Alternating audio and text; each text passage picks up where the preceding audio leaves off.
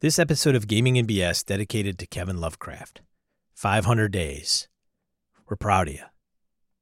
Episode 222 of Gaming and BS recorded Sunday, December 23rd, 2018. Ho, ho, ho.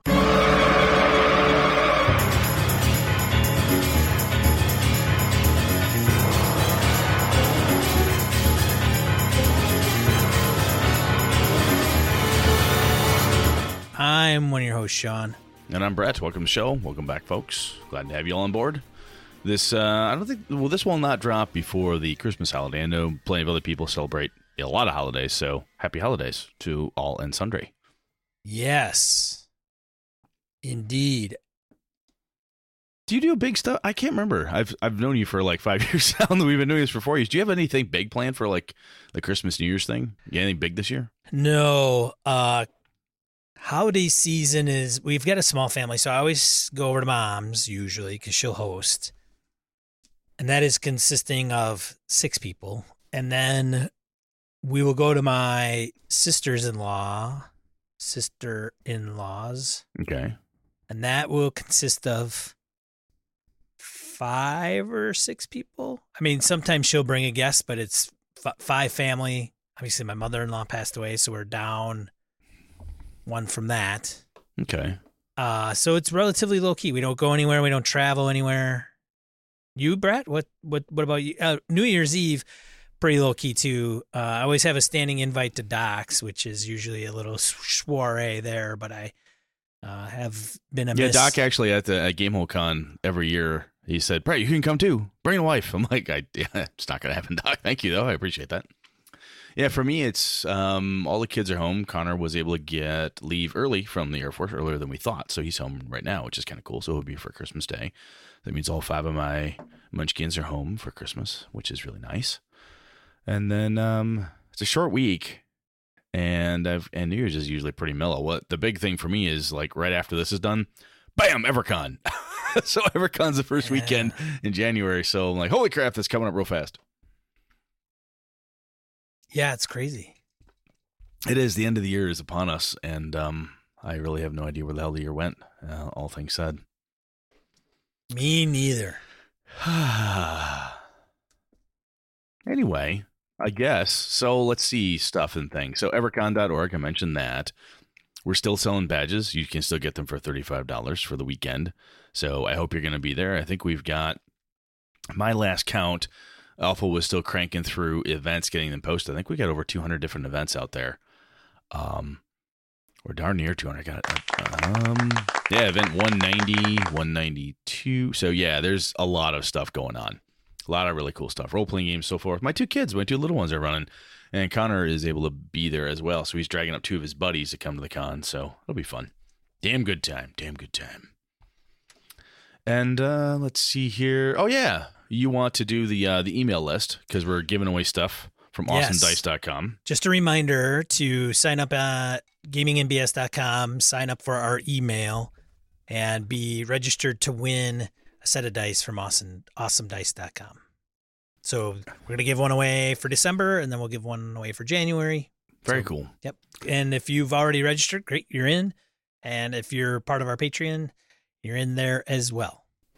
Nice. And of course, there's my EverCon. I'm looking at the notes here. My Streets of Avalon Kickstarter is going really well. I've got, as of today, the 23rd, we have 24 days left. And we initially had a $3,000 goal, and we doubled it. I got $6,002 right now looking at the KS, which is pretty cool. Within, I think, less than 24 hours, we funded.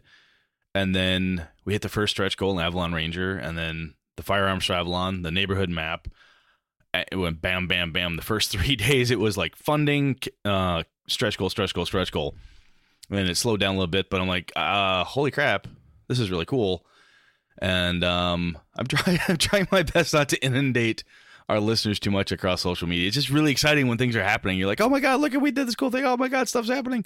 So if for some bizarre reason, not for some bizarre reason, if you are annoyed at my constant oh my god posts, I will do my best to tone that back. But for the first 48 hours, it was kind of like, holy shit, it just exploded. I actually we had one out there. The one high end pledge was I was going to run a game for a person and some of their friends, and that went out like pow right away. Someone grabbed them, like, wow, that's really neat. And we talked about it. I'm like, I can do one more, maybe two more, probably one more, just scheduling and what's realistic. So that went. Our other high end one had 5 openings. That went real fast. What's in a box? And I actually think one of my buddies went in at the retail level because he wanted 5 copies. I'm like, dude, why did you do that? He goes, that's good for you. You need it. I'm like, oh, all right. But Maybe he's going to sell them. Maybe he will. Maybe he's he a will. retailer, yeah. Yeah, I got it right to eBay on all of them, he asked me. So that's right. Lily Big B. So what do you think is, what can you attribute to your success, Brett? Me, mostly me. Well, yeah, I mean, okay. if it wouldn't have been, I mean, I'm just dragging the Encoded team behind me. It's like, no. Oh, hell no. Organized. Wow. No, my God. The guys that Encoded, Chris, Phil, Bob, Sean Merwin, John Arcadian, the art that we've got from Matt Morrow. We took a long time, at least in Brett's perspective, like, oh my God, why don't we get going? But we took a long time to make sure we had our shit together, dialed in, and that, as I said this to you earlier, we wanted to make sure that we had a stretch, X number of stretch goals, but nothing stupid. And we wanted to keep the funding level appropriate. I didn't want to come out and say, I need 10 grand just to get this thing going. We want to do it. We want to make it happen. So there's no point. I'm not going to get rich doing this. I told Hobbs had me on his show, which he just released a little bit ago too. And it was the same. I wanted to do this because I wanted to create a thing with my name on it. It would be a lot of fun. And these guys from the Encoded crew are just awesome. And we did a really, really well planned and well executed. And I told Phil this. His project management skills are top notch. He could work on my team any day. That guy's got his shit together. And Chris and sending John, out the backers Gantt charts and shit, man. Yes, he is. Jesus Christ. That's music to my ears. You can see, you can watch the progress, watch it go. It's pretty cool. That's very cool. I'm waiting to get in on some Scrum meetings. Did you actually back it? Of course I backed it. All right. I was just wondering. I chipped in $1. All right. That's good. I think there's $1, right? There is. There's $1. Just chip in $1. Yeah, we were trying to decide, is the Sean Kelly level the highest one or the cheapest one? We're like, you know what? I think I just answered that question. I think you just answered that one. So thanks. Thanks there, pal. That's nice of you. Well, I didn't want to take the highest one because I think that I would want to leave that up to somebody that would certainly appreciate it. So you wouldn't appreciate it. Wow. I think I get it. I'll take a backhanded compliment. But honestly, the other component I have to say, all jokes aside, the Encoded team organizing, getting things going, making sure we can hit the marketing components, and then everybody who supported it. My friends on Twitter, friends on Facebook, G+, and the Gaming and BS community. I mean, the Gaming and BS community is what really is driving the thing. That's how I see it. I mean, we have other people who know, and absolutely, and that's for every one of you men, women, and children who listen to this thing. I am dead serious. You folks really, I said, hey, I'm going to do a thing, and I got people have my cell phone. I got texts, I got private messages on Twitter, I got all sorts of things saying, hey, I want that. Oh man, if only I could give you more money. I'm like, stop, don't be careful. It's fine. It's just do what you got to do. And I said this to our patrons, and I'll say it again here, is if you can't, don't want to, or I don't care. If someone in our community says, you know what, I could give a shit about city-based 5e adventures, fine. I still love you. You're still our friend. You're still part of the community, and no harm, no foul. But in my book, but I got thank goodness, man. Thank God. That's great. That's great. That's the only reason Sean and I are still hanging out. That was a burden on my shoulders for quite a while there. Now that you've set the record straight, I can finally rest. Tell me that you're going to yank your $1 pledge as soon as it. I'm gonna yank my $1 pledge. Anyway, the community here, the Misdirected Mark community, Hobbs doing his bit. I mean, Chris Steele and Ray Otis and everybody who's just poked it, pimped it, talked about it, and just said, hey, you want to check this thing out. And people have been very kind with, check it out, read it. If you like it, hey, maybe consider backing it. I've not had anybody, no one in any of the communities who are connected to us, Sean, have been asshole supporters. You've seen those people out there. Oh, this is the best thing. They're like over the top, like crazy. Everybody has been very kind and very, very helpful. So again, thanks to everybody who has supported me through this by backing the project. And even those who haven't been able to back it, I've had people contact me and say, I cannot back this. I'm not in a financial position. I'm like, dude, don't even have to tell me that. I don't care. But thank you, because the message after that is always, I really wish I could. I wish you the best of luck. It's cool, man. So it's very humbling. I said that before, and I think I'll continue to say it because it kind of blows my mind. So anyway, enough about that. It's not like you haven't heard that that's happening. Shall we on? Yeah, let's get on to random encounter. Right. Emails, voicemails, comments from social media. We've got a plethora of them this week. Michael Aldhauser started on Twitter. He said since it was the last episode was Tales from the Loop, Kids on Bikes versus Tales from the Loop. He mentioned WFRP and Zweihander. Yes, Warhammer Fantasy Roleplay and Zweihander as their Do you next have- versus stuff. I know you have the former. I do have Warhammer Fantasy Roleplay. I almost picked up the newest version of it. It was at my game store in my hometown. I was up there yesterday. I almost grabbed it, but I talked myself out of it. I'm like, I don't know. Wait till after Christmas. Because somebody might have got it in it. Yeah, which is possible. And as Zweihander, I've been thinking about grabbing anyway off a drive-through. So I don't have Zweihander. So I think that would be one of those where Sean did all the legwork for the other one. If this is going to happen, I'm going to have to go and buy it and do the legwork on this one. So I think it's a worthy topic, most definitely. So I will have to go grab those and put them in the list. Right. Do you want to read the next one? Yeah, Angela Murray emailed us. She said, hey, Brett and Sean, listen to the latest 2 episodes on Tales. Last episode. Good grief, I can't even read. Listen to the last episode on Tales from Loop versus Kids on Bikes. I want to throw my 2 cents in. Well, I haven't run Kids on Bikes yet. I have run Tales from the Loop and Bubble Gumshoe. I also run Masks, which is a teenage supers game. I love the coming-of-age stories that emerge from that style of game. To me, there's just something magical about getting into the head of a character that's crossing that bridge from child to adult, facing the world as they figure out who they are and what they want to stand for, whatever trappings you throw on it. Whether it's mysteries or horror or just adventure, it's still about the kids figuring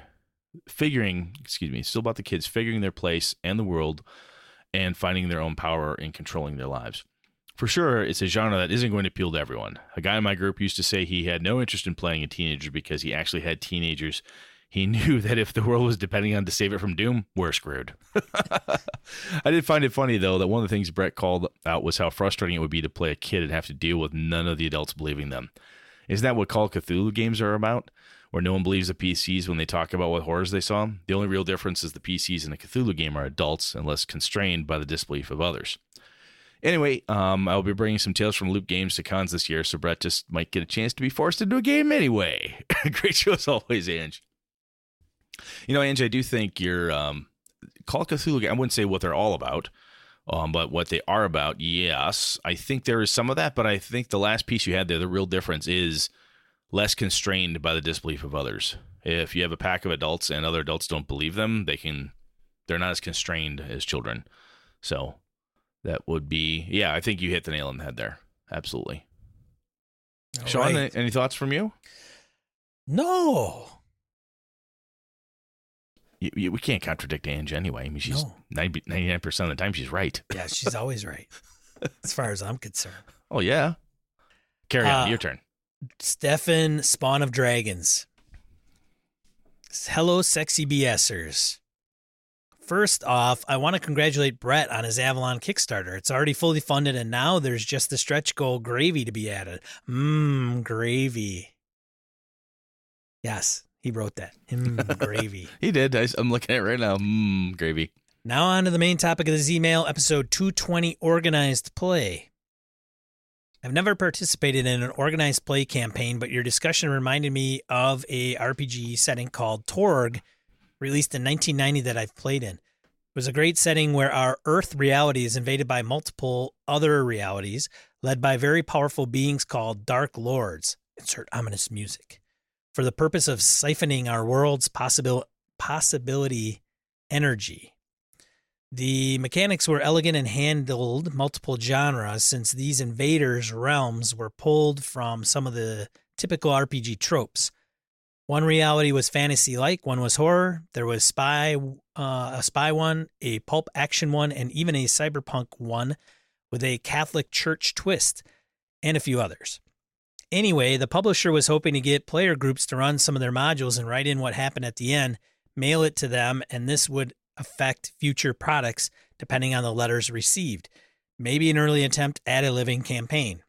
Sadly, this never really took off as the publisher hoped. I'm sure that if this setting had come out later when the internet was much more developed, the input may have been greater and the game would have lasted much longer. There is a rekindled version out now called Torg Eternity. I do not know if there is a living campaign component to this edition, but there does seem to be more support for the game. P.S. Sean, keep an eye on your new dog. He may be trying to kill you by luring you to hazardous places. I wouldn't say I've trained Sean's dog, but I may have trained Sean's dog. Carry on. My dog's been influenced. He's a sleeper spy. Keep us the good casting, boys. Merry Christmas and a Happy New Year as well. I look forward to the shirtless episode. LOL. Nice. So I have to say this. Torg is one of those games. When it came out, I saw it. And I was working at a Walden bookstore in a mall. And we had Walden bookstore? Yes. What's that, Brett? It's an old antiquated idea of in America to have these big shopping malls where people would come in and be trapped like rats, have to buy your shit. Anyway, we would get boxes and boxes of Torg books, box sets, supplements. I think we had everything. And we never moved a single fucking piece. It all sat there. My buddies who were running a comic book gaming shop at the time, they got into Torg because they were like, oh, this could be cool. And I've never met anybody who's played it. I've heard game designers talk about it like it was really cool and it should have gotten better press, whatever, but I've never looked at it. I actually remember being at a Gen Con one time and a bunch of Torg stuff came up in the gamers auction and everybody laughed at it like it was the stupidest damn thing in the world. Might have just been the room at the time. But I think Stefan is absolutely right here. If that would have come out with that concept of a living campaign with social media and the way the interwebs are working now, I think it would have been a hell of a lot bigger success. You know, having that day-to-day regular interface type of thing. But every time I see someone like Dragonspawn bring this up, I'm like, you know what? I got to go find me a copy of Torg Core Rules and read it just to see what the buzz was about that I missed foolishly. Yeah. Not sure if Torg rings to me, but it's just one of those things where every time somebody talks about it, like, oh, it's really well done. I'm like, okay, well done. How? I like this. I like that. So maybe I can find a used copy somewhere. Sounds read like it. a plan. Anyhow, let's see. Next up is Matt Bonhoff on Facebook. The thing that impressed me most about Tales from the Loop when I played it was the mundane slice of life scenes felt just as important to the story as the weird science investigation scenes. They get weight, both mechanical and narrative. Another very recent game in this genre is Home by Dark. It's based on Fiasco and definitely built for one-shots. Huh. Now, the thing that Matt says there, I think is the piece that would probably drive me to want to try that game, is the mechanical and narrative components and how the weird science plus the investigation scenes and the slice of life, having that weight component, have it all balance out like that, it would be very interesting to see how it works in play. That would be kind of cool. Have you heard of Home by Dark, the Fiasco? I have not. I don't think so. I might have seen it mentioned, but I didn't know much about it at all. So might be another one to add to your list. Might be, indeed. Over to you, sir. Knight Errant Jr. on Reddit, also known as Jared Rasher in real life. Dope. Did I just give it away? Shit. Poor Jared. Sorry, Jared. I just doxed you. Go. I'm way more interested in Kids on Bikes plus Genre X rather than it kind of being its own genre. Tales from the Loop as a setting doesn't do much for me, and because the setting is the game, I'm not all that excited about it. Kids on Bikes, the game and not the subgenre, is more appealing to me because I've seen a lot of different stories that revolve around 10 to 19-year-olds where adults overall can't or won't solve the issue. You could kind of argue that Nightmare on Elm Street is sort of a kids on bikes movie because you have kids that have to come up with a solution for a problem that their parents left behind. Heck, the other night in the chat room for Misdirected Mark, as they were talking about the game, it struck me that maybe you could even do a kids find a Transformer in the vein of Bumblebee as a kids on bikes story, with the Transformer as the powered character, which we didn't mention. So in Kids on Bikes, there is a one powered character that is implemented into the game, and the players get kind of control of that powered player. Again, Stranger Things 11, check it out. Anyways, moving on. I do think the mechanics could be really swingy given the wide range of DCs and the dice ratings. And having 4 vaguely defined levels of success and failure makes me wonder if I would spend too much time trying to figure out if the failure we came up with was really a bad but not a disaster, or if we really came up with something that was more fails but not too bad. It is definitely a genre where you need buy-in. Just like someone that is going to complain about real astrophysics probably isn't going to enjoy playing space opera, everyone needs to really understand at the outset that adults will not solve problems. Even in the real world, any reasonable human would act on the evidence presented to them. Which is, so I commented to Jared because there is actually, okay, so many of the things that you can do in Tales from the Loop, you can do on Kids on Bikes. And there is an actual adventure for Tales from the Loop that is based on Transformers, more of the toy size Transformers, but there is one. And of course, they can't use the word Transformers, but it's in I forgot what the supplement is that came out with. It's called GoBots. Which is the, it could have been actually, which is the cheaper, shittier version. But yeah, so there is a scenario that is that's in one of the supplements that in Tales from the Loop. But again, a lot of the stuff you can do in Tales from the Loop, you can do in Kids on Bikes. Absolutely. So thanks for commenting, Jared, on that. I agree. I think, yeah. Jared's a sharp dude when he lays out stuff like that. And, the Nightmare on Elm Street, yeah. Almost any slasher movie where it's teens in the woods, it's, a lot of that is, that some folks would definitely, excard the whole kids in peril, Jason's coming to hack you to death with a machete type of gaming. But yeah, no, I get it. And I do agree as well that the Kids on Bikes choose your own genre or setting is more appealing to me than Tales from the Loop. You have more, I feel, you have more creative latitude in Kids on Bikes. I like creating my own settings. Yeah. I just do. This is how Avalon came to be, and everything else I've built. I don't mind Greyhawk when I play First Ed, but I turn it into my thing. I'm always doing that. And at a certain point, if I was going to do it, I'd be like, I don't want to learn this other setting. I'll make my own. So. Well, which is fine, but you got to remember part of Kids on Bikes is like 8 questions up front about the town that you're creating. Yeah, so, no, it's totally fine to do it that way. I have more fun. I would have more fun building that stuff. I agree. Than I would trying to learn the other. I agree. Yeah, so. Shall we? Let's see here. 0 rules on Reddit. No, you skipped one. Did I skip one? Oh, I skipped this other one, and here's why. Tidfisk on Reddit. He says, I'm mostly just sad to learn that Brett hates robots. When AI revolution comes, I guess who we know will be first against the wall.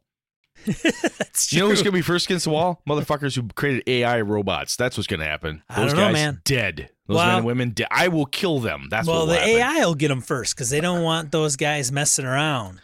Fair enough. So they'll be gone. But I do like this next bit. Tidfisk says, maybe that should be his next Kickstarter game. Kickstarter. He can call it Guys in the Woods. And it's all about hunters hiding from the murderous robots. I'd definitely back that. It's a fucking good idea. Still, like Brett, I don't personally have any desire to play a kid in an RPG. Even when I was a kid playing RPGs, I had no desire to play a teenage character. I just didn't identify with them enough. I'm not certain, really. The concept just doesn't appeal to me at all. However, I do enjoy all the 80s movies about kids doing crazy shit.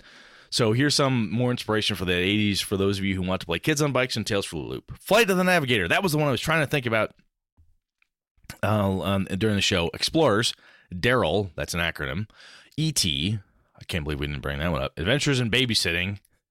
You get to find out in Adventures in Babysitting that the Kingpin was actually Thor.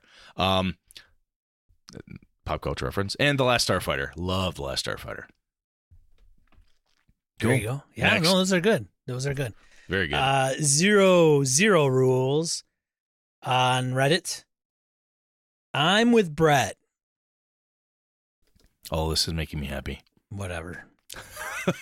I don't have a need. I don't have a need for those nostalgia games. Maybe as a one shot just to get a feel for the game mechanics, but as a long-term campaign, hard pass. Even as beautiful as Tales from the Loop is, it's not a game that interests me, especially after having heard a couple of actual plays. Ooh, I would be interested to hear some of those actual plays. That's the thing about actual plays. Like, they're like a good game master or a shitty game master. You watch a bad actual play, oh, that game sucks. And it's like, well, does it? I don't know. You and I need to have that. That's got to be a topic, dude, is actual plays. Because I've done them now, a couple different ones. And, you know, there's is it more audio drama? Are you trying to do a critical role thing? Are you trying to trying to teach someone? Blah, blah, blah. So anyway, different topic. Put that down, Brett. I would, but every time I type, you get mad at me. So you have to. Because you say I click too loud, I type too loud. Yeah, so Brett's I can't. every time I do an episode, and I'm sure some of you might have heard it, there's like this mouse clicks during the silence. Brett's because I just go. Yeah, look at that dickhead. All right. There we go. I need a new mouse. I need a new mouse for Christmas. That's what I need now. Yeah, now he does. Now I do. All right. The genre isn't for me because there's no fantasy in the literal sense in these games. I've been a kid/teen, and there's no need to go back to that again. Fair. Fine. Fair. Absolutely. Fine. Then join the Brett Club. I like zero and you rules. guys just go and do real fantasy RPG stuff. We'll go in the woods and shoot AI that's coming to kill us. There you go. All right, so what else is next? Oh, yes, Mr. Pemberfoot on Twitter. All right, here, I'm going to type a little bit here right now. Just a second. There we go. A couple more clicks. And Brett, oh my God, imagine a group of kids who discover that creepy house down the street is actually full of vampires who just moved into the neighborhood. That explains all the missing kids and parents from town. Who wouldn't want to play that? I feel playing kids has a greater effect of fear being introduced more to the players themselves when presented with challenges and obstacles. What may seem easy for adults can be a challenge for kids, and it makes the bigger world all that much scarier. Add monsters and, well, there you go. That is a fair point, Mr. Pemberfoot. I mean, when you take something that would be annoying to us, you know, a police officer who pulls you over for speeding is annoying. A police officer that has you and your buddies pulled over when you're 10 on your bicycles, and he's asking you what you're doing, how come you're out past curfew, and where's your mom? There's a level of terrifying that hits you there that is no longer annoying, right? And the police officer is a vampire. Of course he is. Right. Or Yes. a werewolf. Or whatever. Or a vampiric werewolf. Yeah. See, Brett, it's the world's endless. The world is indeed endless. Endless. All right. Thank you. Yeah, everybody, thanks for writing in and commenting. We appreciate it. Absolutely. Whether you're on Team Brett or Team Sean, that's cool. Yeah, and whether you're right cool. or you're wrong, it's all good. Yeah, that's right. All right, let's get into the main topic. Moving on.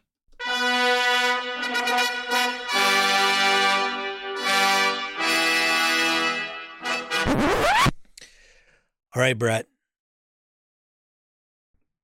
Yes. I'm waiting. I wanted expected bated breath. Yeah.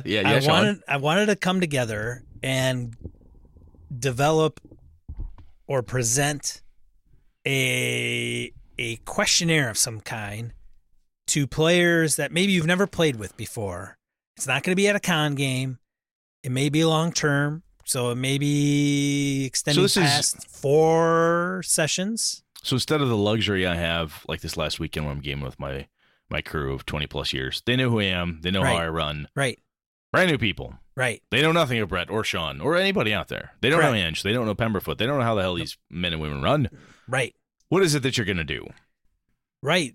So if you're going to run a game and you wanted feedback from the players, now this could be done. No, wait. Feedback? This is post or pre? Pre. Okay. Yeah, you haven't kicked off anything. But you're going to say. It could be our Patreon, Brett. Patreon. It could be like, hey, I'm going to run games for patrons. And if you said, hey, I want a high death toll, there's no resurrection magic because it's a D&D game. You want that type of stuff? Well, you want to gain feedback from the players so that if you were to run a game for them, that they would appreciate or have you would have as a game master some insight into some of their gaming preferences. Now, so what I'm saying here, Brett, is instead of just showing up to the game and going, "This is Brett's game," no, I hear you. I'm going to run this Avalon in this way. Buckle up, and all you people, yeah, better be all on board. Okay, this is how I'm going to roll. So I guess I see this as two different things, though. That if I'm going to get a questionnaire out there, a questionnaire would be, what do you want me to do for you? Versus an information error or a pamphlet. I like everything. Can I subscribe to your newsletter? A pamphlet that says, hey, this is what I'm going to do. Buckle up, right? It's kind of like a preparatory, hey, we're going to play in this game. Sean's going to run Swords and Wizardry. What's he running? I'm going to run Midderlands. I'm going to run whatever. Here's how we're going to do this. So you're actually thinking, I was thinking more in that vein, but now that I actually look at the phrase questionnaire, which you clearly wrote and I read because I'm a dumb shit, it's interesting to do this because it's also kind of dangerous because working in corporate America, people say, well, I gave you feedback. How come you didn't take my feedback into account? I gave you feedback. How come you didn't change that slide deck? And sometimes you're like, because your feedback was stupid and I'm not fucking doing that. So what you're saying is that you would get feedback that's stupid. You could potentially get stupid feedback. Take that out. I mean, no, literally, you could get bad feedback. And when I say stupid equals bad, not that the person is dumb, but you could get feedback that's like, I only play White Wolf games. I will not play any game with you that's not a White Wolf game. You're like, oh, okay, that's what do you want me to do? So I think the trick to a questionnaire is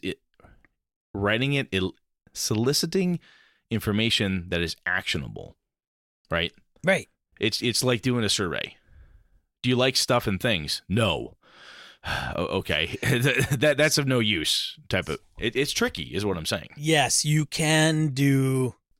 You could call it survey, player survey, if you want to frame it that way. So I think the semantics. I get where you're coming from. You're absolutely right. Open-ended questions that have the potential to provide unactionable results is tantamount to stupid/useless/bad data. There's nothing you can do with that. Yeah, no, I agree. I'm with you. That's why you have to do it the right way. Yes. So how would you do that to avoid such a problem? Well, that's a perfect question, Brett. I am interested to find out elements of a game that a player finds appealing. Now, I would probably put this out there and say, even though I'm obtaining feedback from you, doesn't necessarily mean that everything that you are going to say that you want is going to happen. And I think most players are probably going to be pretty good with that. Oh, yeah. I mean, I think this is where the multiple choice type of thing comes in pretty handy. Right. Where you can have 4 plus an other. You can always have an other column or something that wasn't quite captured. But you could say, do you prefer hard sci-fi, space opera, this, and this? And someone may say, well, I really would rather have Star Wars. I don't really know what genre that fits in. So that's a great idea to have an other there. So someone could say, yes, I like sci-fi, but I don't know how to classify this because not everybody is hip on classifying certain things. And so I think sometimes, and the other thing that multiple choice does is then from you as the game master, lets you put down saying, I am willing to operate within constraints similar to these, or I'm willing to work with options along these lines. And that lets everybody know that I'm willing to give, like, hey, there's fantasy, there's sci-fi, and there's modern spy. I would like to run something like that. Which of these would you prefer? That type of a very simple question. But I think by creating a multiple choice in certain components of it, you as the game master are saying, I'm willing to play within this sandbox. Let's find the dinosaurs together. Yeah, there are a lot of ways you can set up the questions so that it even tailors some of your own preferences. So you could say, well, let's see. I'm a game master and I'm Brett, and I want to run Call of Cthulhu, Avalon, or Warhammer Fantasy. Rank the following to your preference: Avalon, Warhammer Fantasy, Call of Cthulhu, right? Yeah, or whatever, got it. right? I mean, so you can do it in that. You could frame it up that way, absolutely. So that way, not only are the players going to be vested, but the game master is going to not be running something they've never done before. Yeah, no, I want you to run Space Opera 1890, whatever. 1889. 1889. Thank you. Okay, Right. I want to play Lady Blackbird. Lady Blackbird. Fuck. Okay. Well, and now, did you come up with any? Have you started or anything? Did you do any of this? No, I started noodling on it. I was up in my home group, excuse me, gaming this weekend, and one of the things, Alpha wrapped up his 5e Temple of Elemental Evil game. Got through that, and I said, I want to run something. They said, what do you want to do, fantasy again? I said, well, I have two different ideas I'd like to do. I'll put some information together, and I'll send it to you. So this is how I work with my group. Right. And I thought, I don't know if that's even portable, because normally what I do with my group is I say, here's the idea, here's the pitch for the game, the system I'm going to use to say it, and to help tell it, excuse me. And then here's the other thing, same breakdown. Vote. But this is running for people you don't play with 20 years, bro. I think you can still do that, though. You could do that. But what you're trying to do here, what I'm doing, which is why I was saying I don't think that works, is at least not in the questionnaire perspective, because what I'm trying to do here is not just find out what you want me to do, but I want to know what you're looking to get. Because you can say, sure, I like Call of Cthulhu, but I really like Gaslight Call of Cthulhu. Or I like modern Call of Cthulhu. I prefer Delta Green versus this other, the 1920s or 30s. Oh, okay. So I think the key here for this questionnaire is pulling from the player, what is it you're about? And some of those things are the obvious, like, hey, I don't like kids in peril. I don't like torture. I don't like those X-Cartable type of things. Maybe that's a piece of it. But I think even beyond that is saying, what do you like? I really don't like Powered by the Apocalypse games. Okay. But I like other story games versus D&D. I like these other types of things. So I think that's kind of more what you're going on. Am I right? Yes. Okay. So I started noodling on it on the drive up and on the drive back this morning. And I'm like, man, I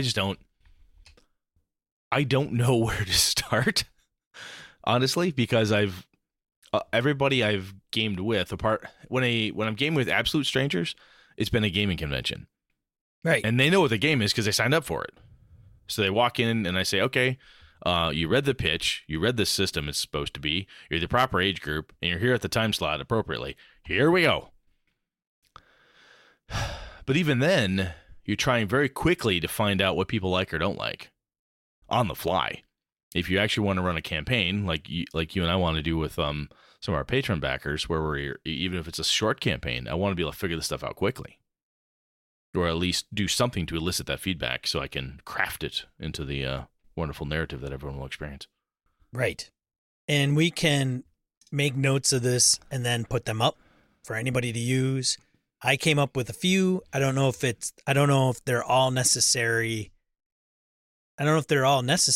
One. Well, hit me. Let's go over what you've got, because everything I had was conceptual in my head. And I'm like, I know, Sean, this was your topic. And I know you've done some homework on it. So what have you got? And if nothing else, if we post it and people say, good start, but hey, here's 20 more questions, bravo, thank you, men and women of Gaming and BS, because we could use the help. Now, it can be really long, but be very succinct and short and to the point. So you could have a lot of questions, but they could be a lot of yes, no, rate it 1 to 5, right down the row. Otherwise, you can make it more comprehensive, very open-ended questions. So the approach that we're taking is not the be-all, end-all by any means, for sure. No. It all depends on what you're wanting to get, what you, as a game master or facilitator of a game, wants to get from the players, so that and whatever your purpose is for getting that info. So one of the things I brought up was the name, which in some people might say it's optional, but I would say it's not, because if you get the person's name, then you know who's wanting what they are providing. Yes. I mean, this is not It shouldn't be anonymous. This is not an anonymous survey to find out if Gaming BS sound quality is what you think it should be. Right.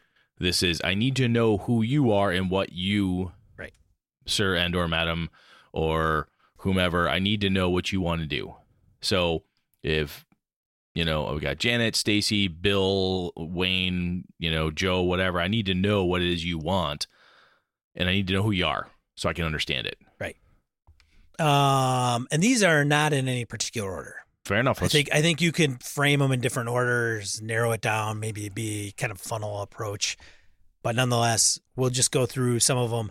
And then Brett and I can even critique them and say, I don't know if that would even make sense or if it would provide any value. Fair enough. Let's go. Okay.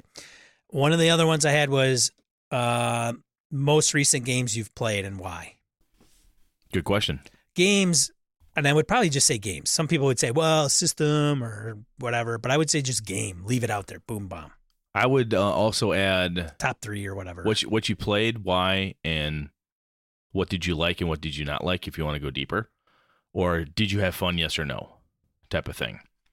Because you could have someone who says, I played Savage Worlds. Right. Fun, yes. I played D&D. Fun, no. Right. Which is why if I know it's Janet or I know it's Bob or Sue, I can be like, hey, Bob, you said you didn't have fun there. Was it the Game Master? Was it the group? What didn't you like? I can now ask a follow-up question that's much more personal to you, as versus trying to capture every individual follow-up question on a questionnaire, because then the thing becomes 20 pages long. But okay. Top 3 games you would like to play but never had the opportunity, and why? Oh, okay. So someone says, I really want to play that Pendragon game. Why? I don't know. It just seems interesting. I've never had a chance.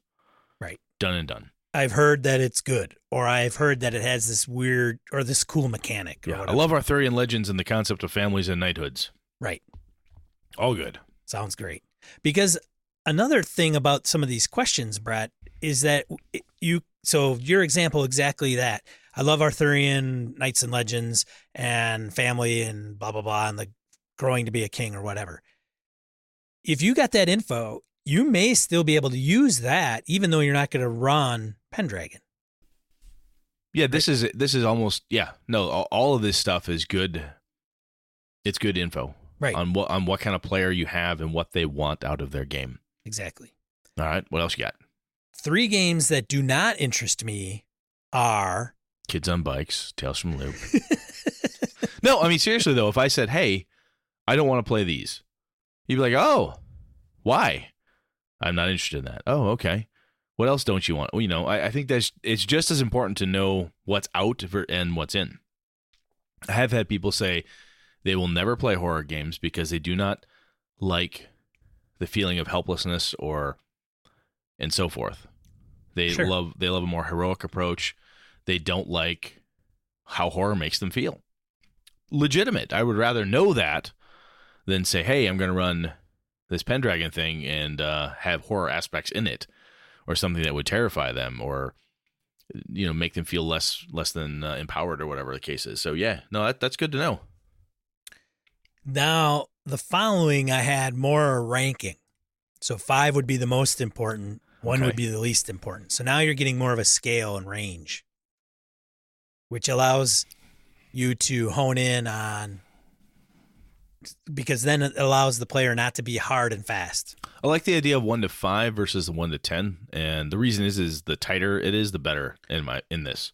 Well, some people will say that you don't have an odd number. So there isn't always the middle. Like, I'm in the middle. I don't know. That would be me and the depends thing, right? Yeah. Because it always will put you on one side or the other regardless. But in some of these, I think there is genuinely, it really doesn't matter to me. Well, there are plenty of people. No, when you say it depends, we give you shit for that, right? But you look at me and go, I don't know. I don't care. Right. We've Well, talked it's about not this that off I the mic. don't care. Well, no, It's we've talked literally, about off the. it's dependent upon something else, maybe. Yeah, we've talked about it off the mics. And you're like, I'd play that. The reason it depends is because if I have a shitty group of players, I don't want to play that game. Right. That game sounds like I need a really good group of people to play it. I don't want to play Fiasco with my drunk racist uncle, right? It's just, it depends, type of thing. Right. So I get you. So, first one would be, I want my games to have action. Good question.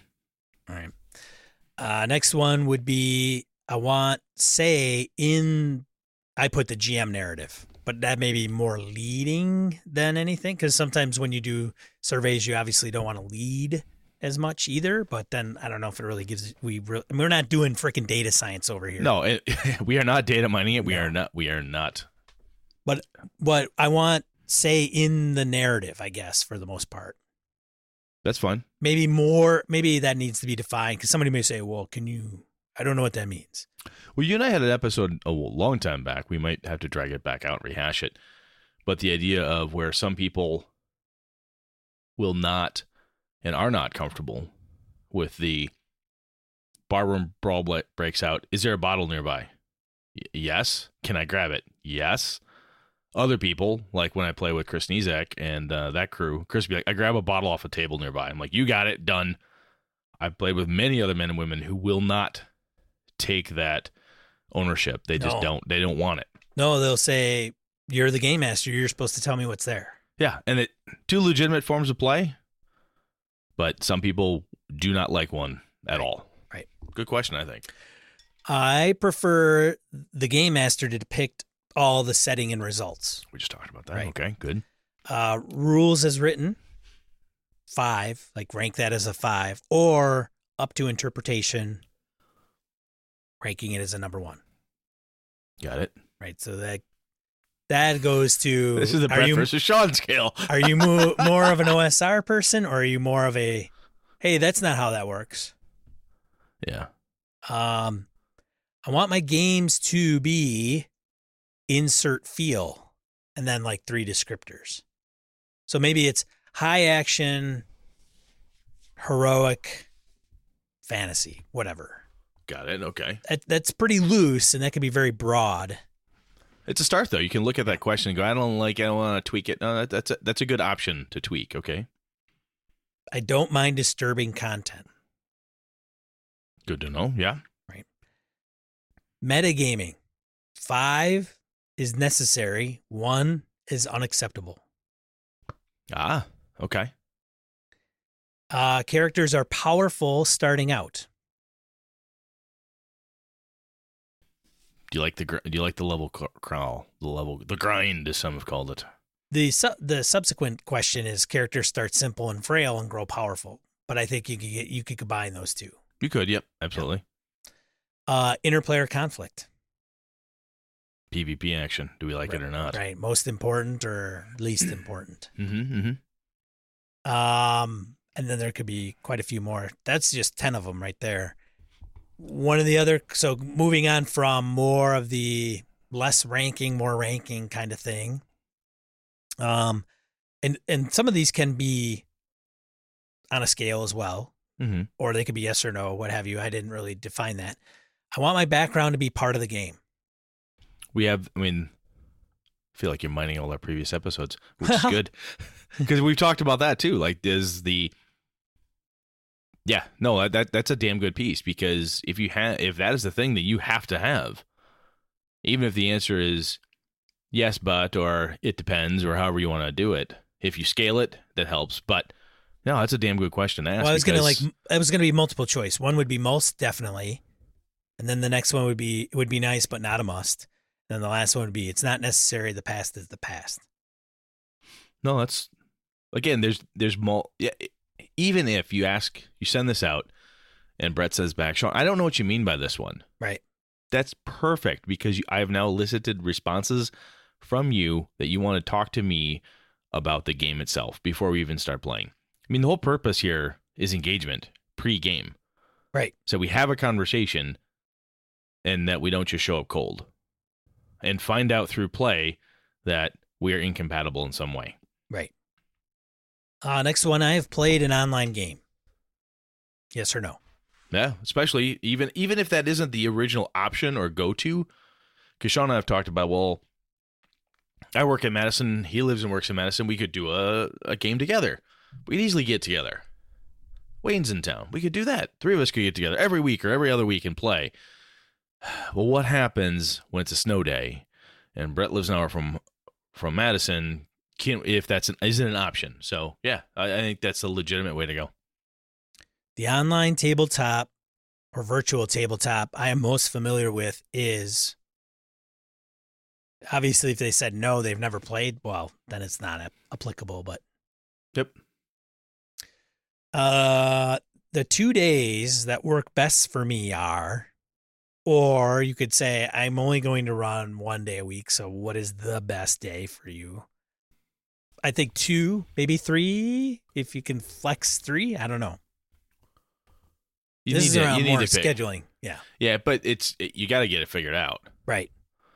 Because if you find out everything's great except Brett can only play on Monday nights. Nobody else can. Sorry, Brett. May have to happen. And then, better to find it out and better to find this out now than 2 sessions in when everybody's arguing about when they're going to play. And then there's the times, of course. But I think that's pretty simple and straightforward. I think I don't know, I kind of ended there. I know there's probably tons of more questions you can pitch towards your players. So some of the things that I wanted to kind of address was, we didn't get into a ton of play style. We touched on it a little bit, right? Can I have narrative? Do I not have narrative? When I think you start asking questions like this, because I'm a recruiter, when you start asking questions like this, regardless of how poignant you're getting and how direct to the point you're getting, it is going to build a narrative around the player and what they're really wanting to get into. Absolutely. And then it helps me, if I were to do that, I don't have a 20-plus year group to lean on. I say, hey, ask these questions up front. And then I could say, hey, thank you very much. Based on the feedback the 5 of you gave me this questionnaire, here are the 2 games I'd like to pitch you. I'm now pitching a game in writing or verbally or however that I think should tickle all their fancies in the right way. And when someone says, Brett, you're saying Call of Cthulhu, but I said I really don't like this. No, remember, Sean, you had mentioned that you would like a modern game, and I'm thinking about Delta Green. Delta Green is modern. Oh yeah, I forgot. Okay, all right, yeah, I could. So I'm building my pitch based on this info from you. So I look at it and say, I've got this really good idea for a Amber Diceless role-playing game campaign. Turns out nobody gives 2 shits about Amber Diceless role-playing. No one cares about that type. I look at my questionnaire and I'm like, I don't think this is going to fly. The one game that everybody doesn't ever want to play is listed as Amber. Okay, that out. Well, the game that everybody wants to play is Warhammer Fantasy Role-Playing First Edition. Hey, bam, I am in. If you have something like that, you could say, well, I'm going to pitch this game because it is the bulk of the people like it, and it's not on Brett's I'll never play it list. Or here's a game that I think would cover everybody's stuff evenly enough, or blah, blah, blah. But this would definitely inform a campaign or a game pitch out to a group of players that I'm very unfamiliar with. I like the idea, man. Because I think it's a good way, even if it doesn't. Again, we're not data mining. We don't have a data architect here to help me pull together a big Oracle database. We can crunch through this and find out how it all functions. The idea is to start a conversation, and I think the other component of this is to have the conversation not just in the questionnaire. And say, hey, I'm going to give you this, and then we're going to get together and talk about it, or ask me any questions you have in addition to this. Making yourself open to a verbal discussion or an email discussion, or however you're discussing it, even if it's a part of the session 0 discussion, but some way to say, I'm not just taking this blank piece of paper and whatever you put down is the only way I'm going to craft this. This is it. If you have questions outside these 10, I don't fucking care. No, that's not true. Here's something to get us started. This is going to start the conversation. And the more questions and things you ask and answer back and forth, I think just the stronger the relationship will be between you and your players. And the other key is that once you've got this, you have to be honest with it and you have to use it. Because if you get this great feedback and I say, I'm going to play this, and Sean's like, I told you I'd never wanted to play Star Wars. Right. You're like, no, but we're going to play Star Wars. I have to come to you and say, look, everybody else wants to play Star Wars but you, Sean. I have to have that conversation with you before we get to our actual sessions here, before we're making characters, before we take the next step. I need to be able to come to you and say, hey, man, of the 6 people, you're the only person who does not want to play Star Wars. Are you willing to do that? No, I honestly hate it. It's okay. I'm that's fine. If everybody else wants to, I guess you guys play without me or whatever. It may cause a hard conversation like that where somebody doesn't play for whatever reason, but it would be worse for you to show up and say, well, I have all this great feedback. You guys give me a great questionnaire, info and so on, crumple, chuck over shoulder, but we're going to do whatever the fuck I want anyway. We don't even like to play Champions. Why are we playing Champions? You know, you've got to use it. And that's where, kind of joking, kind of frustrated, in corporate America, one of the things that happens is you create something, you send it to your boss for feedback or other people. I want to see what you're going to do. I want to see this presentation. I want to see this thing. And sometimes the feedback is terrible in that regard. But what we're looking at here is I'm trying to get at you and what you want. So it isn't like, I don't think your font is big enough. You use the letter E too much. Could you thicken the periods? This has too many pictures, not enough words. Too many words, not enough pictures. You know, that's not the problem here. This is a conversation that you want to start. And having that conversation, you have to keep it open, honest, and use the data because you're asking for it. If I give this to you and say, I will never do this, but I will always do this other thing, Sean, you got to use that, right? I mean, that's what the fuck would be the point of doing this if you're not going to listen? So having said all of what we put out there, or what I put out there and pitched to you, Brett, do you find there's anything else that you would want to put, that you would want to pose? Let me think. So as Brett's thinking of that, I'm going to bop over to something else. Go for it. Because Brett can think and listen to me on this other topic at the same time. It's actually not another topic. I thought I brought this up before on another episode way early on. And it was driving me crazy because part of what I wanted was this site to be more inspirational as it relates to this topic. And it was GM style badges. And that was designed, I think, by somebody that went by the name of Lorc, Lorc. Fortunately, somebody said, hey, this is what you're looking for. Because I'm like, I can't remember where it is, who it was. I can't find it. And somebody on Twitter actually said, here it is. And it was Dancing Christmas Lights at Light Press actually found my tweet. And I don't even think they follow me. I don't know how it came up, but they're like, here. Got me to Elthos RPG. .blogspot.com. There they are. There's the badges. It's the GM badges that I recall. And the GM badges, what it used to be and what they really are is if I'm a game master, I can select these badges. And by looking at these badges, you'll be able to tell what game style and game master I am. And they're broken down into 2 real categories, story aspect and mechanics.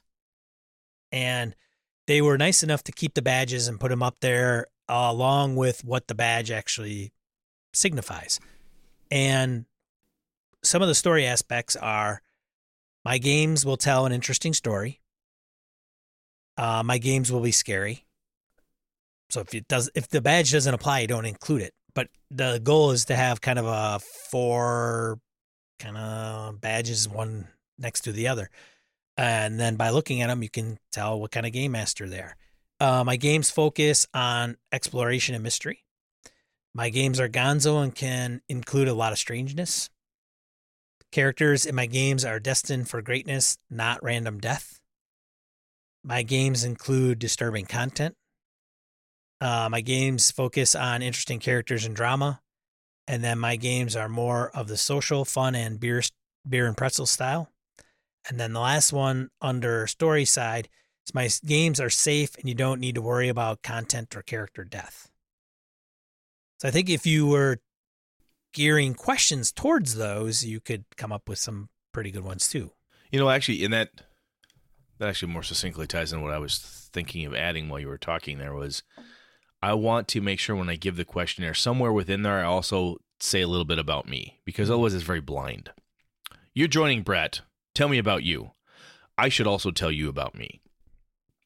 And I think that type of, even using that approach, saying, hey, I'm going to fill in the dots of all the things I like to do. I will run games of these styles or this type, or this is, I think this is where it really pays to be very honest and say, I mean, honesty is the best policy, just ask my mother. But the point is that if you have if you like to game master a certain way, characters are like tissue paper, soft, strong, or disposable. Fine.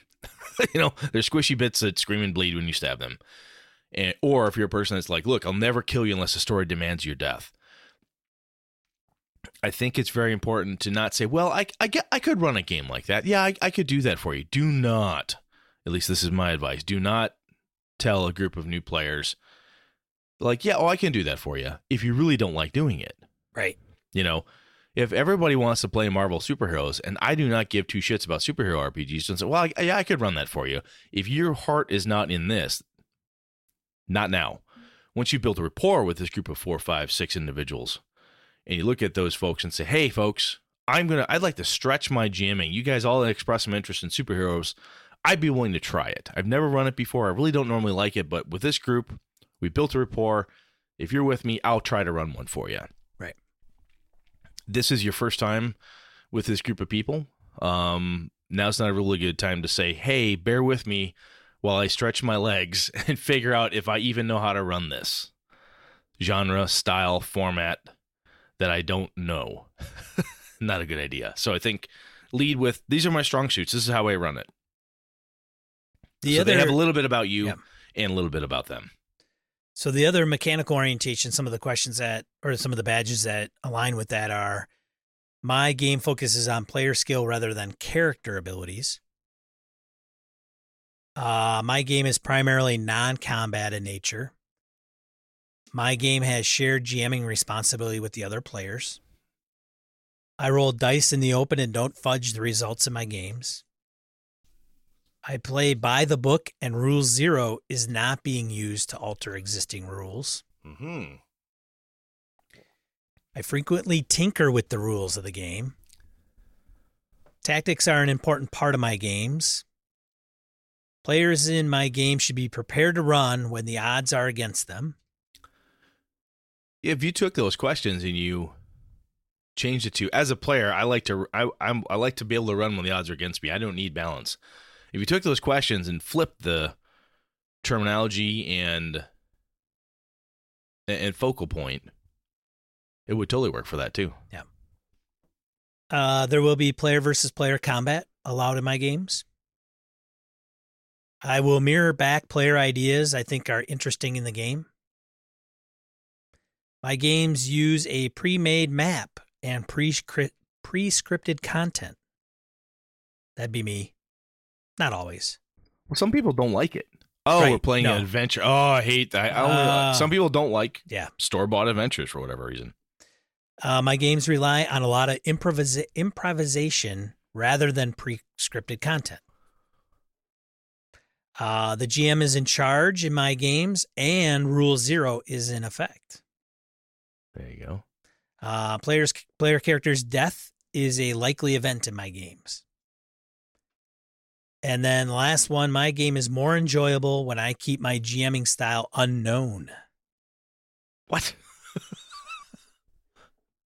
I don't know. What? No, it's interesting though, because I say that like, what? And now it dawns on me, no, I know people like that.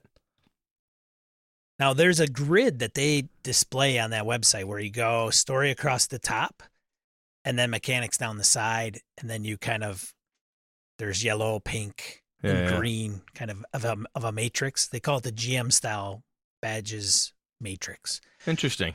But I thought it was pretty cool. We'll definitely have a link in the show notes to those. I think they'd be really cool if you were on Roll20 and you were looking for players and you had that badge system. Yeah, I mean, just to be able to, if you're hanging your shingle out, It's nice for people to say, oh, this is who you are and this is what you do. And basically, it is interesting when people will want that information from a game master regularly, but not all the time do they come up and say, hey, this is how I like to play. And I think I've met a number of people who will, but I think having a player questionnaire like that from a game master's perspective when you're running with a new group shows a level of care, concern, consideration, and seriousness that you're putting towards what you're going to be creating. You know, it's not a convention game. Right. They didn't pay $50 to get in the door, pay the $4 for the ticket, sit down because they knew it was a 5e Adventures League game or whatever it is. Or like, yep, never played this before. I'm willing to see how it goes. They're actually saying, I'm going to commit every Tuesday at 6 o'clock to play with you. This is a hobby commitment, right? It's like friends of mine that are big sports folks. You know, hey, I got in a good intramural group for volleyball. I dropped out of that golf league and I moved over to a different one because I couldn't stand the fuckers I was playing with. Men and women who are into that thing, bowling leagues, whatever you're doing, people will look for a group that they're compatible with. Softball teams, whatever. You try to find a group of men and women and folks you can game with that you're compatible with. And this is one way for us to help do that. I think it's a damn good idea, Sean. I'm glad you brought this up. Now, many people may say that's too formal. I'd rather just sit around and just hammer this out, kind of pitch a game, get everybody to agree with the game, because the game master's got to be bought into the game as well. So not everybody can go, hey, we all want to play Star Trek, and the game master's kind of going, this is a tool in the toolbox. Right. And some people may see it as the all-purpose hammer that they use for everything. Some people are like, yeah, that's a Torx head wrench, man. I don't use that often. Right. You may never use it. You know, maybe that spanner that just sits there, you're like, I don't even know why I have that. But it might work. And is it worth trying? Yeah, give it a shot. You're like, boy, that was really formal. Everybody thought it was stupid. Okay, throw it out. Maybe just keep his crib notes to help guide a conversation you have. Do that. And if nothing else, perhaps just putting the thought into it so that when you're asking questions, you're asking, I guess, the right questions or trying to ask better questions as opposed to, so I'll just say this, is that I know that through force of personality, I can get a group to do certain things. Brett's charisma. No, it's just when He's got Jedi mind trick. No, when you're in charge of a thing, people will give you, well, take that as an authority. I've noticed this all the time at work. Well, so Brett is going to end up being, he's going to start doing the public speaking circuit. Oh yeah, he's going to start giving advice about like, here's how you leadership style and coaching. Yeah, don't do it Brett's way. You get yelled at. You get yelled at for swearing. Anyway, here's how you get a Kickstarter. But when you're I successful. did one. I was part of one, so that therefore I kick ass at this forever. Monty should be listening to me. That's what I'm saying. Brett B. Podcaster, publisher, director, project manager, doing the circuit. Let me tell you how it's done, kids. Brett's done a Kickstarter. He's a published author. Stop. He's a project manager. Oh my God. Anyway, all the credentials, like you be on stage, people would be foolish not to listen to you. No, they'd be foolish not to go find the bar. Anyway, point is that when you sit down at a table and you're listening to the person, like, hey, I signed up to play this game with Sean. Through basically force of personality, position, whatever you want to call it, I'm going to run this game. I'd like to run these two things. And you passionately display something like, oh, I'm in. And because I think we are very used to as a gaming community, we'll figure out as we go along if we have a player in the group that sucks or whose style is totally not compatible. I used to do this with my home group when we were kind of flexing in size. We would have a number of people who want to come and play Vampire with us or whatever.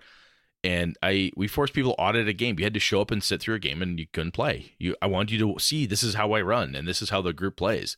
And I had people come and say, wow, I don't think I want to play in that group. It was really cool, but I don't think I can do that. It wasn't like we were better. It was like, this is how we're doing it and we're not changing it for you. Was kind of that's the hard ass way to look at it. But like, look, at the time, I'm like, there's 10 to 13 people playing. If one of them dropped out because he went to college or somebody moved, we had a space for someone to slide into this vampire game. We're like, look, this is how we run. Y'all don't like gaming like this. It's not going to change. Well, that's what we do at where I work. They'll bring somebody in and say, hey, here's the situation. So when we recruit people to work for the firm that I work for, the second step in the process is, all right, we're going to have you come in and observe for like an hour. Because if you observe people doing what you're going to be doing and that doesn't jive with you, then it's not a role for you. Yeah, Like you show up, everybody's in shirt and tie and a sport coat at their desk. Making 20 calls, 30 calls. Wow, wait, you're telling me that these 30 men and women are just cold calling people. Right. While they're dressed like they're going to church. Really? Right. We're not like that anymore, but we used to be really like every day suit and tie, man. I'm just saying, if you could walk in there and go, yeah, that's not for me. Right, exactly. Boom, let's just cut to the chase. It is not for you. Have a nice day. You can do that online. You can get together and say, hey, we got an opening. You want to watch? Right. Hang out. Not everybody's up for that or hip to that, but it's another tool in the box when you're trying to recruit new players. I show you something about me. You show me something about you. How do you like to do this? What do you like to do? So even if the questionnaire isn't the thing you use or you just use it to guide, you think it's the dumbest goddamn idea you've ever heard of. Point is that it's another tool potentially in your toolbox. Pull it out. Give it a shot. It might help you out. And as a player, if you look at those types of things or think about what you really want out of a game, you can bring that stuff proactively to the game master and say, hey, just so you know, I filled this out for you. Or, hey, just so you know, this is how I like to game. Are we cool with that? And the person sitting next to me like, yeah, that's fine. Lady across the table, they're like, I don't like horror at all. What's that? Oh my God, Samantha hates horror. I had no idea she hated that. Well, we've never played a horror game with her, ever. Shit, have we ever played horror? But, it's a conversation starter. And we've joked about this many times, but it's a social activity. And sometimes we're not the most social people. And it's just another tool. So here's what I'd like to see happen to wrap this up. Yeah. We will post all the questions that I have that we've kind of gone over. And the link to the GM badge site. A link to the GM badge site. But if you find that we are missing 2, 3, I don't expect anybody to say, oh man, maybe somebody's done this already and they're like, oh, I've already done this. Here's my version, which is great. Well, if we miss something, if there's better language tweaks, if there's better ways to ask the question, hit us, man. Or if you have other ones that you would find appealing and why, I have no problem adding it to the list, building it as a comprehensive list, and then actually putting out in a survey to everybody to fill out, voluntarily, of course, but to take all, everybody's feedback, put it in a questionnaire, put it online through Google, and share the results. And what I would probably do is keep that anonymous, but if everybody was interested to find out, like, who's more interested in the GM, I want more narrative than typical GMs or GM fiat games, or I want, rules as written versus up to interpretation. I'd be interested just to get like overall community feedback to see what that looked like. I like the idea, man. Let's do it. So we'll do that. We'll give it a little while. But if it's one question or you don't have any, or you're like, oh, you totally got to involve these, as long as they're not overly duplicate, I don't want to rehash same questions, different semantics. Yep. But I think it'd be interesting to put out there. And if everybody wants to partake, great. There's no wrong answers. It just gives you it would be nice to have player profiles. Like, here's my player profile. And it was always standard and you could that's why I think the badges are pretty cool for GMs. But what would it be? A player profile. Here's my player profile. And I'd be like, oh, sweet. You score, right up my alley. We're like compatible. Yeah. We're like eHarmony for gamers. Wouldn't that be something? Yes. All right. Die roll. We might as well just skip this week, Brett. Yeah, man. I think we're going to have what we just talked about. It's plenty. I don't have anything newer than that. Other than last plug, Kickstarter, Streets of Avalon. Yeah. There's link in the show notes. It ends what day does it end, Brett? Oh, good Lord. We are done in 24 days. This ends January 17th at 7:58 Central Standard Time. January 15th. 17. January 17, 2019. Yep, 2019. And we are funded. We're actually slightly over 200% funded, which is awesome. And one more time, thank you to everyone out there who's heard me talk about this on this show. I know I am dead positive the Gaming BS community is the main driving force behind helping to get the word out and talking to people about it and so on. You folks are awesome. So thank you very much. I appreciate all the support. Even if you are like, look, it's not my thing, but you told somebody, as Sean and I have said, even if you listen to us and you think, man, those guys are idiots, but you told your friend, like, you like idiots. Here's two guys who are also idiots. And just thank you. You guys are awesome. All right. And if you are listening to this episode later than January 17th, 2019, you just have to go to DriveThruRPG and buy it. Correct. It'll be available there. Next episode in the schedule, I have Detect Evil. You thinking the power? The spell, the power. Like this is interesting because, I like it. It's a pain in the freaking ass to me. It is. Remember your paladins back in the day? Wander the streets. How many experience points do I need for next level, Sean? You're 10 short. I detect evil. I find the nearest miscreant. I kill him. There. I haven't played with anybody that bad. Oh, I have. You should have game with some of my high school buddies. I detect evil. He's evil. Fuck him. What? Hey, I need the experience points. What are you going to do? All right. Well, thanks for everybody. Happy holidays. Happy 2018. The next episode, I think, is going to be dropping in will be just around the first of the year. So if we don't get another one in before the first of the year, have a happy holiday season and a great new year. Yep, absolutely. Enjoy, folks. Be safe. Have fun. This episode of Gaming in BS brought to you with the help from the following BSers. Hawk Sparrow, Andy Hall, Corey Wynn, Graham Minert, Brian Kurtz, Larry Hout, Mark Tasaka, Pure Mongrel, C.W. Mellencamp, Chris Steele, Ron Bishop, Thomas Hook, Wayne Humfleet, Craig, Brandon Barnes, Laramie Wall, Dan LaValle, Jason Hobbs, Michael Drescher, Sky, Roger Braslett, John Hammersley, Old School DM, Perry Besor, Michael Dinos, Jim Fitzpatrick, Christopher Gray, Bruce Cunnington, Matt Cyberlick, Chad Gleeman, Lord Tentacle, Corey Welch, Kyle Winter, Merkel Froelich, Joe Swick, Curtis Takahashi, Josh Wallace, Kevin Lovecraft, and Andy Olson. For ways to support the show, head over to gaminginbs.com/support-us. Thanks, BSers! This has been a Litterbox Studio production.